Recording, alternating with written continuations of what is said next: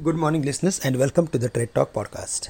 In the US, House passed debt limit legislation that would impose restraint on government spending through the 2024 election and avert a destabilizing US default.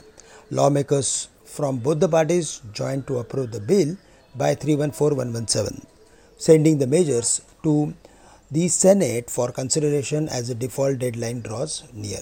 It will get passed before this Monday.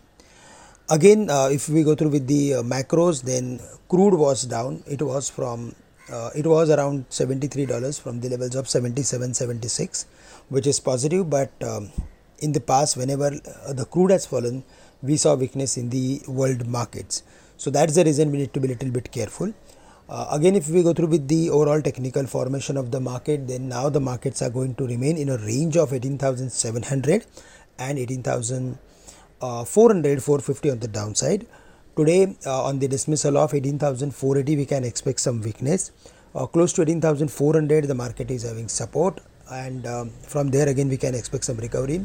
But today, if we see any further more upward activity after opening little bit lower, then in that case around 18,600 we need to reduce long positions. Till the markets are not crossing 18,670 or 700, we are going to see range bound sort of activity. So in brief, for the day, 18,600, 630 is the resistance zone.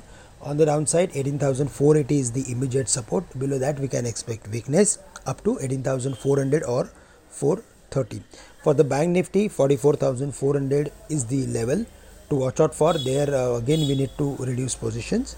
On the downside, 43,700, 750 is the support zone. Below that, we can expect weakness, as the Bank Nifty is having support of 20 days simple moving average. For the Nifty IT index, it was doing well in the first half, but in the second half again we saw profit taking, and it was mainly because of weakness in the mainline IT companies. So till the Nifty IT index is not sustaining about 29,450, we are going to see a mixed sort of sentiment from the sector. That's it from my side. With this, I'm ending today's morning podcast. Thank you. Have a great day to all of you.